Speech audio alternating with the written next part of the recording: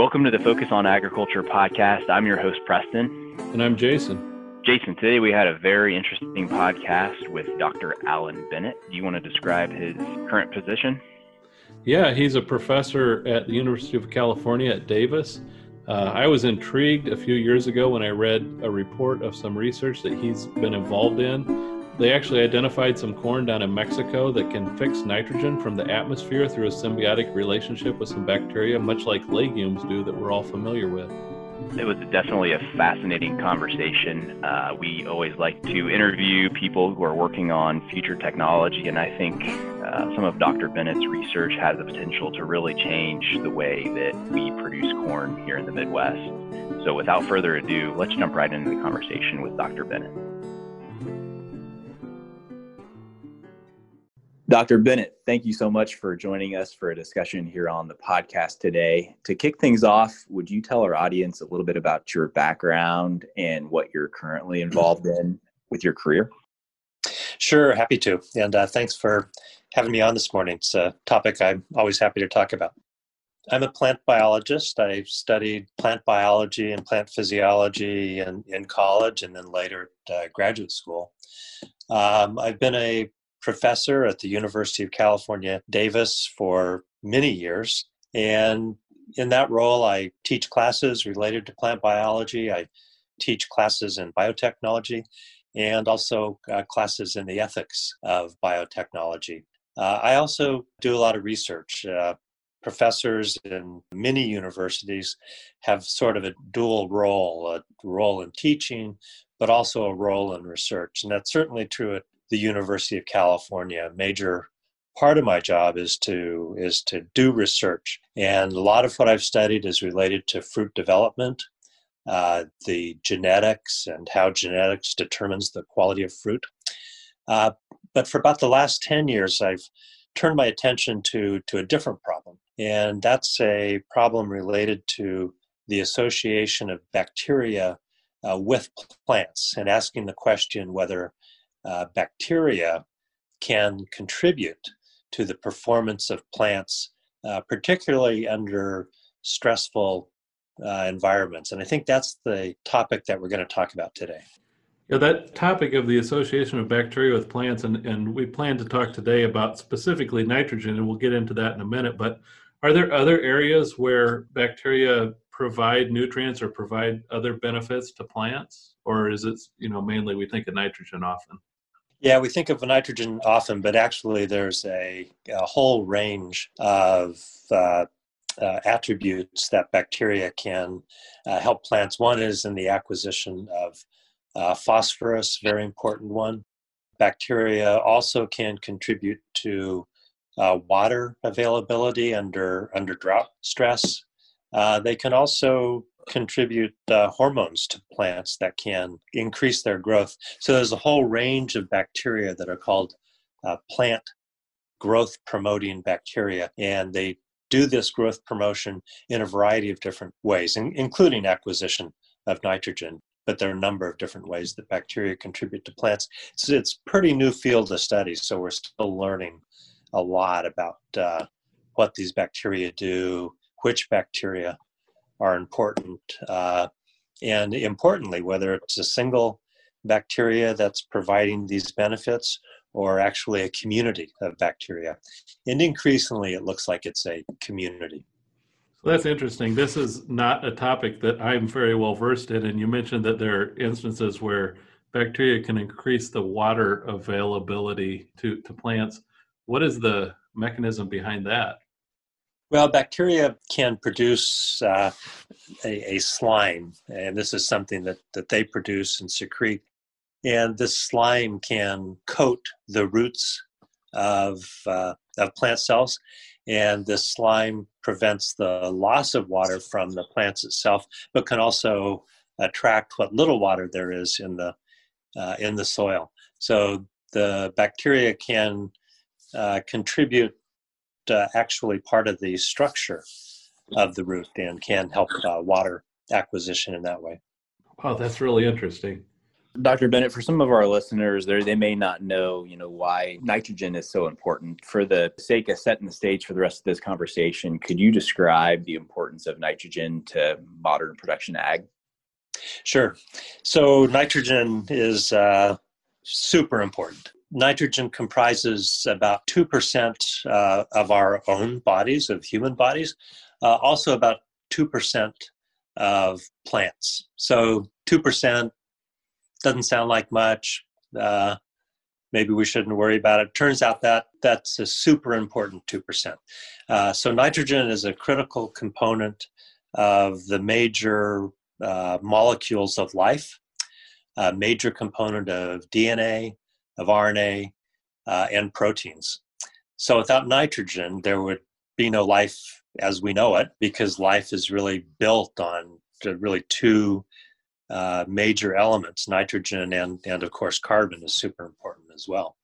So life wouldn't exist, and we would, as we know it, and no food would exist either, since crops require nitrogen in order to form these building blocks that make up the plant, make up its genetics, make up the expression of its genes. So nitrogen is just a critical component of life, and it's really one of the major building blocks. How do farmers provide nitrogen for their crops currently and for the past 50 to 100 years? There's, certain crops that can't get enough nitrogen out of the soil, or there's not enough nitrogen in the soil to supply the crop's needs after a few years of growing a crop sometimes. So how is it that farmers provide that? Yeah. So there's a long story behind this. So nitrogen is extremely abundant, actually. About 70% of the air that we breathe is nitrogen. So there's a lot of nitrogen globally. The problem is the nitrogen that's in the atmosphere, plants and animals can't use it. It's chemically locked up. So the nitrogen in the atmosphere, it's actually, the structure is two nitrogen molecules that are linked together, and they're linked together by a very strong chemical bond. And plants and animals can't break that bond. And as a consequence, most crop plants get their nitrogen from chemical fertilizers. Now, where did those chemical fertilizers come from? So they come from a process that was discovered, invented a little over a century ago. And this is based on a chemical reaction that was discovered by German scientist Fritz Haber. And he worked with an engineer named Bosch, and they developed something called the Haber-Bosch process. And this is a process that uses very high temperatures, very high pressures to take this nitrogen from the atmosphere that's locked up and converts it to ammonia. And ammonia is a form of nitrogen that plants can use. And so most crop plants get their nitrogen from these chemical fertilizers that are made by the Haber-Bosch process. I mean, this story gets super interesting. Fritz Haber and Carl Bosch both won the Nobel Prize in different years for creating this process. And currently about 2 billion people on the earth are able to be supported because this Haber-Bosch process provides the ammonia for fertilizers that grows the crops that supports a third of the world's population. So you'd think they'd be the most famous scientists in the world, and in fact, few people have ever heard of them. Part of the reason is because Fritz Haber, after creating this very important reaction to produce ammonia, decided to get involved in chemical warfare, and the rest of his career was rather ignoble in terms of the kinds of work that he went on to do. So the biggest source of fertilizers for plants that require nitrogen is from this Haber-Bosch process.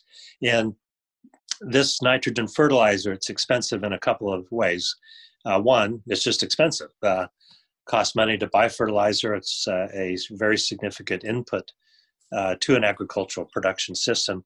Turns out it's also environmentally costly. This Haber-Bosch process uses, in order to produce these high temperatures and pressures, uses a lot of fossil fuel. Yeah, that process alone is responsible for about 3% of the greenhouse gas emissions globally. And then if the fertilizer is not applied in a rather precise way, it can leach into groundwaters and ultimately leach into oceans where it causes a lot of problems. So nitrogen fertilizer, it's a great thing because without it, as I said, a large population of the world would not be fed. But it's costly financially and costly environmentally as well.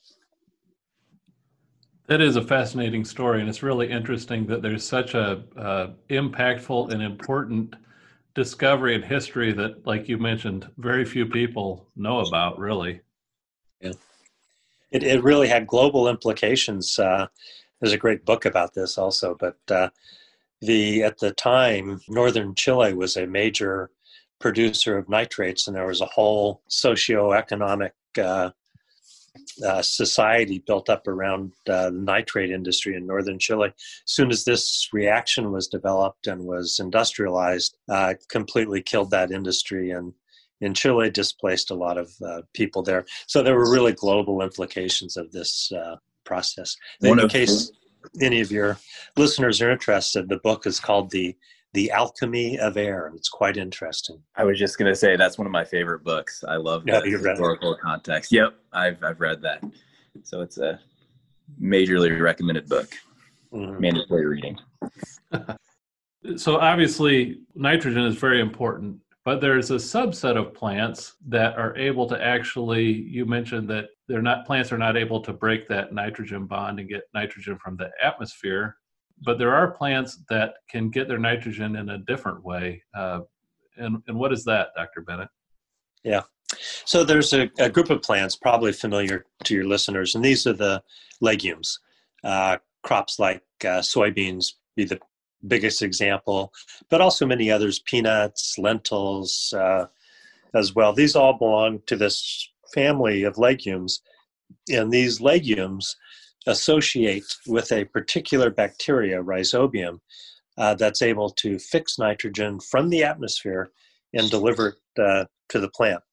So the rule of thumb is, plants don't fix nitrogen, but bacteria can.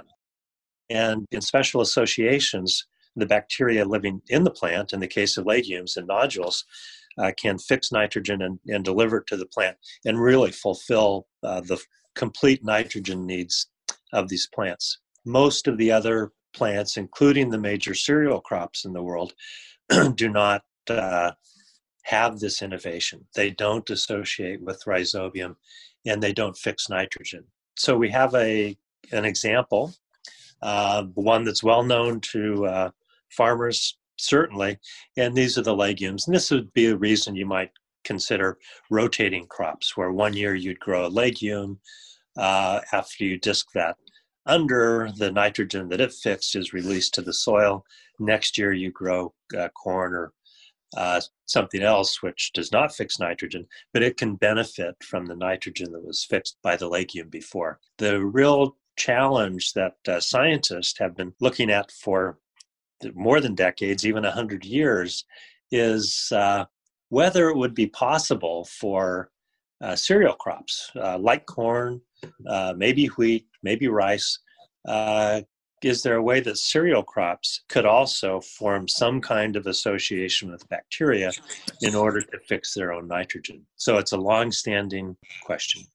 Yeah, that's an interesting question. So obviously your research is centered around this. Can you describe the origin or the discovery of this corn, or the corn that's able to fix nitrogen? Where did it happen? Maybe just describe your discovery. Sure. We were also interested in this question. Again, it's not a new question. We didn't make up the question, but we did work on it. And so we had an idea.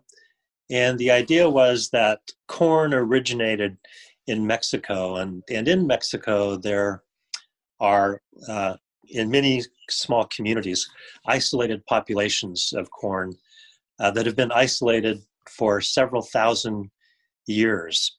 So they're evolving along their own pathway, independent of all the other corn populations. And what we also know about some of these communities is they don't have access to a lot of agricultural technology. They don't have access to fertilizers. They don't have access to certain kinds of pesticides, disease control. So the idea was that maybe because they've been growing and evolving for thousands of years in the absence of fertilizers, maybe they've developed some of these associations with bacteria to fix their own nitrogen. And so we spent some time in Mexico, and specifically in a region called the Sierra Mije. And this is a region that has a robust agricultural system that is completely centered around corn. So in these communities, each family has their own plot, they grow corn, and this provides the majority of their food for the entire year. They're also quite isolated. Until recently, many of these communities were not linked to major cities by roads. That's changing quickly now. But the particular region we were in is in the state of Oaxaca. And we would go and start our journeys from the city of Oaxaca, where, it's a regular city, airport, we could fly in there, hotels to stay. But then we would drive for many hours around Oaxaca, visiting some of these different communities. And we did visit one community that really made us very curious. The corn that grows there is quite unusual. It grows to a height of about 15 or 16 feet, and it has aerial roots. And so these are roots that are above ground. If you look at a corn stalk has several nodes or regions. From each one of these nodes, these aerial roots came out. And you see these a little bit on conventional corn, but these were greatly elaborated and exaggerated in this kind of corn. And they secreted this really thick gel. And so we started looking at this, and what we quickly determined was that within this gel, there were bacteria that were able to fix nitrogen. And so this gel provided an environment that attracted a particular group of bacteria, and it provided an environment that was conducive to the fixation of nitrogen. And one of the things we know about fixing nitrogen is that it requires a few things. One is it requires the bacteria that carry it out require a source of sugars. This provides energy to drive that reaction of nitrogen fixation. It also requires a low oxygen environment. And what we found is that this mucilage or gel provided that. It provided a rich source of sugars, also a very low oxygen environment. And so these bacteria were able to fix nitrogen. That nitrogen was released as ammonia or some related compounds. And the plant was apparently able to take this up because at the end of the growth period, we could analyze that plant and determine that up to 80% of the nitrogen that made up the proteins, DNA, and RNA in that corn plant was derived from the atmosphere, not from the soil. And there are certain types of assays that rely on certain type of stable isotopes of nitrogen that allows you to determine whether the nitrogen came from the air or from the soil. So in these plants, up to 80%, we determined was coming from the air. So this was a pretty astounding result. And of course, we were surprised to find it, but it did, support this idea or this hypothesis that we had that certain mechanisms had evolved over time in these land races. 80% is an astounding amount of the nitrogen that is able to get from the atmosphere. When we talk about aerial roots, I'm just curious, is there any other precedent for or any other plants that receive their nutrients from the atmosphere, and is that done in the same way? Well, now that we know about this potential mechanism, we've started to look around, and it turns out that sorghum also has similar aerial roots. And a collaborator of mine who's at the University of Wisconsin has now done some evaluation of sorghum, and he's mentioned to me that he observes a similar mechanism in sorghum. We think it's possible, just based on some visual observations, that certain relatives of wheat may carry out a similar process. So we'd like to see how far we can extend this. It's what we've seen is greatly exaggerated, and it allowed us to determine what this mechanism was. But it's quite possible that even though would be much harder to detect, it's possible that underground roots may have a similar kind of secretion and may even carry out a similar kind of process. So we're beginning to look further to see whether this may be a more general process, that we just haven't appreciated it before, because it took this example where it was greatly exaggerated that allowed us to do these experiments and identify this process. This is fascinating. So is the secretion or bacteria, is it limited at all by environment? So like being in a tropical, I'm assuming tropical area, and like a Mexico type situation, is there any limitations moving that stuff to like the Midwest, for instance, where we have a different climate? Yeah, well, we have grown this corn in Madison, Wisconsin, and in Davis, California, where it thrives naturally. It's a very wet environment, has a lot of mist that rises up into these fields. So in order to see similar results here, we have had to put up misters that would mist these aerial roots and stuff. But it does seem to acquire the same types of microbes here as it does in its native environment in Mexico. But it certainly wouldn't do well in Iowa. As I said, it's 15 or 16 feet tall. It does not grow at high density. It's also takes about 8 months to mature, which is nearly 3 times the amount of time. A little long. Conventional corn, right? So no, this corn would not do well in Iowa. But of course, the idea is that we may be able to identify the genetic determinants that allow this corn to associate with nitrogen-fixing bacteria. And if we can identify the genetic determinants, we may be able to transfer those through traditional breeding into more conventional corn. And so that's the kind of research that we're starting to do now. Our plan is, because as you mentioned, this corn is thriving in a somewhat tropical environment, we'll be doing those experiments in Hawaii, where there are nurseries that would probably be appropriately, we haven't tried it yet, but we think would be appropriate for growing and evaluating this corn and some of its progeny. So you mentioned conventional breeding to bring those traits in conventionally through traditional plant breeding process. Would there be any hope to bring that in through biotech methodology? It's possible. It, of course, depends on how complex this trait is.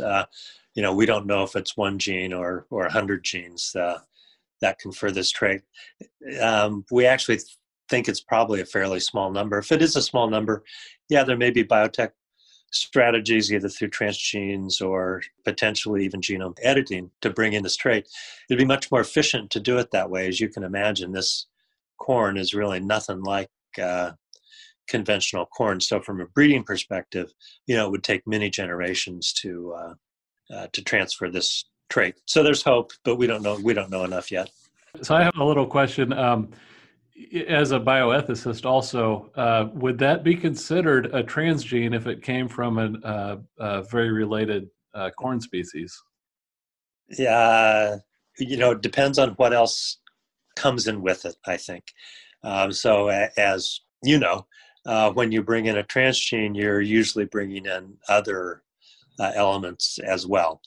So if you could introduce this in a way that brought in only that maize gene without any, associated markers or border sequences or things like that, then it's arguable and that it's not a transgene.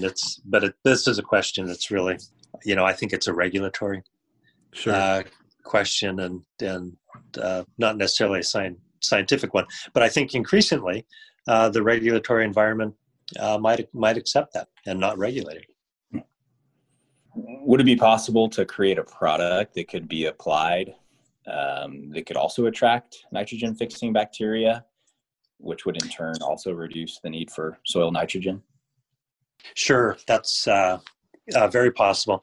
The mucilage, this gel that I talked about, it's made out of carbohydrate, and it's a complex carbohydrate. We know its structure in great detail now. It's very unusual, but we've thought that this carbohydrate may be that attractant.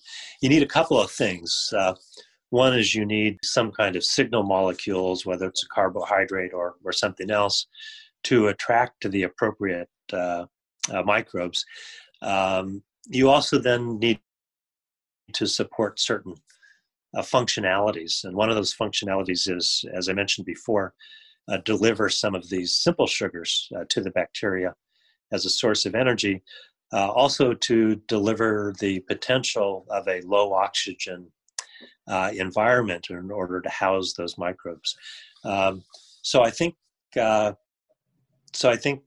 there's merit to that idea. It may be feasible in order to, I'm not sure if it'd really be practical to apply this in the quantity that may be needed, but if one could identify the genetic determinants of the mucilage secretion, that would be potentially a very simple trait, a single gene, maybe even a single changes in the DNA that would activate those genes. So this may be much simpler. We know that conventional corn secretes a similar kind of gel in their underground roots, but just at a much lower level. So it may be feasible just to enhance focusing specifically on that gel, and that might get at the same thing that you're suggesting, that this single secretion or gel may be the factor that attracts and then harbors the nitrogen fixing bacteria. So I'm just curious. I mean, it's probably not, as you mentioned, there'd be a lot of logistical challenges with even if you could create a product like this to apply it onto the field. And maybe you don't have this answer, but do conventional corn plants that are conventionally grown across the U.S., would they have the ability to take in nutrients in the brace roots or the aerial roots that are, less pronounced than the corn you're studying, but do they have the ability to take in nutrients through those? We don't know the answer to that. It's clear that in the Mexican landrace that we studied, that these aerial roots were capable of taking in the nitrogen. It's an interesting question. When we first started studying this, we expected that this gel would be, full of nitrogen-containing compounds. And when we looked at it, it turns out it's barely detectable. And what it turns out is that these aerial roots are able to very rapidly absorb the nitrogen-containing compounds that are released from the bacteria. And that's sort of a key element. And so your question is right on spot. That's part of the overall process and mechanism that the bacteria is doing the heavy lifting of fixing nitrogen. But the plant also has to have the capacity to effectively take that up and incorporate that nitrogen into its own growth and development. Obviously, this is a topic that there's a lot left to learn about. Would you foresee commercially available products at any time in the near future, or is this something that's pretty far down the road? Well, I think, it's maybe 5 years would be too aggressive, but certainly in 10. This will be available, and it may be available as a result of our research or someone else's, because there's tremendous investment going on right now in this area of cereal crops association with nitrogen fixing microbes, or with the development of even internalized cellular machinery to fix nitrogen.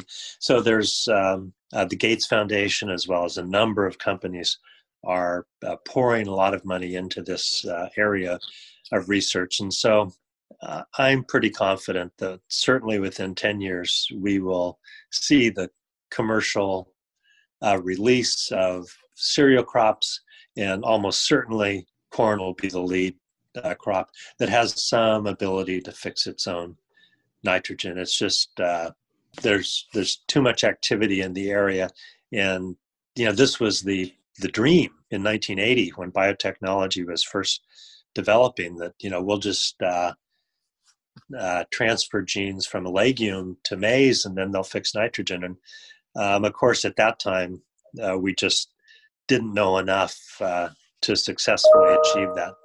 But we do know a lot now, 40 years later, that I think we're just on the verge of successfully developing cereal crops that have some capability to fix their own nitrogen. And it may not be 80%, but maybe they deliver 25% of their own nitrogen. This would have major economic value if it displaced that quantity of the applied nitrogen fertilizers. Yeah, that definitely would make a major impact. And that timeline is much more compressed than I thought you were going to say. I thought you were maybe going to say it was, decades out, but that sounds like it may be on the horizon. Just a quick question about when we talk about the value of a product like this, potential value, there might be some who would say the indigenous people are being exploited. What would you say to that, or what are the plans for sharing some of the value of this with the people of the Sierra Mixe? Yeah, it's a great question. Certainly, the indigenous population of the Sierra Mixe, they have maintained and selected this corn for thousands of years and maintained it.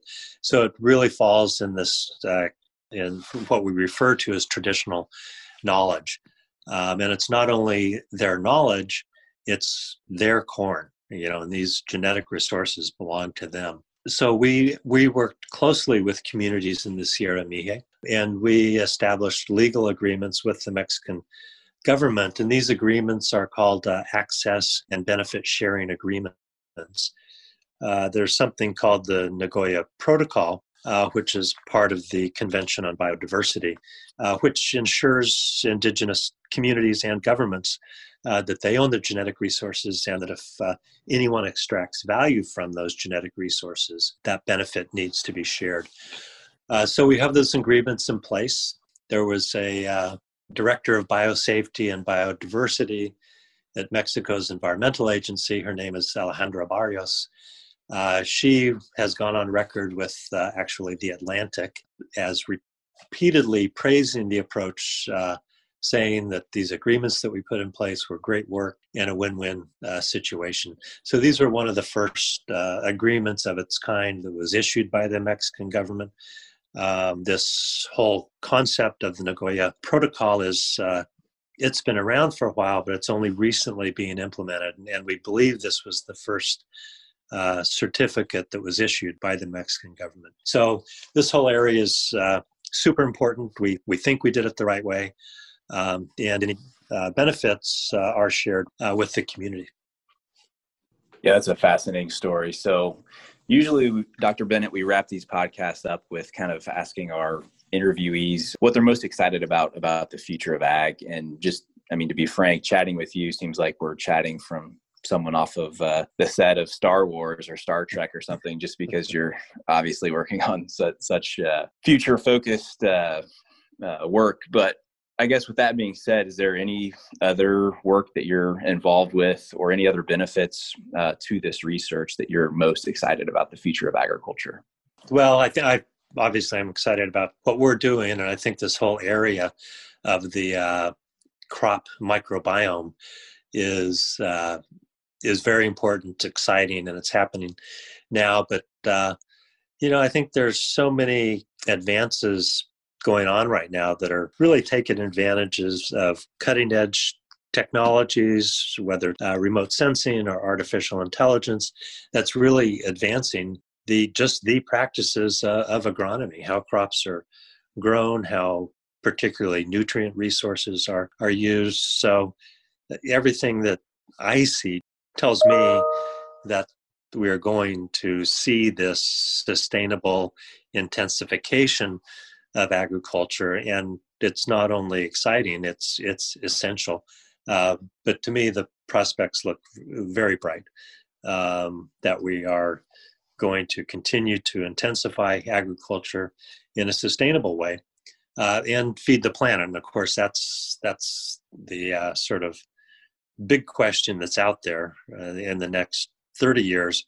Will agriculture be able to step up to the plate and the requirements that this growing population is going to demand? And I just see a lot of promise in the future. Well, Dr. Bennett, this has been a really interesting conversation. I know a couple years ago when I first got wind of your research, I thought that's a really fascinating topic and really has a lot of potential for the future. So we definitely appreciate your time today. You've been more than generous with it. If our listeners want to learn anything more about this topic or, follow some of your work, do you have an online presence where they can learn more about it, or do you have any recommendations of where people can go to learn more? Well, they can go to my laboratory website, BennettLab, one word, .ucdavis.edu. There's also a really good article that appeared in the Atlantic, and The Atlantic is, of course, a major national publication. It appeared in August 9th, 2018, so a couple of years ago, but it's a really good summary that's very accessible to anyone who wants to read a little bit more about that. So I would recommend that article. I think the link to that may be posted on my laboratory website. And we'll also link to both of those in the show notes. So, okay. Great. Thanks again for your time. Okay, it was good talking to you guys. Thanks so much. My pleasure. Thanks. The views expressed on this program are not necessarily those of the program hosts or their employer.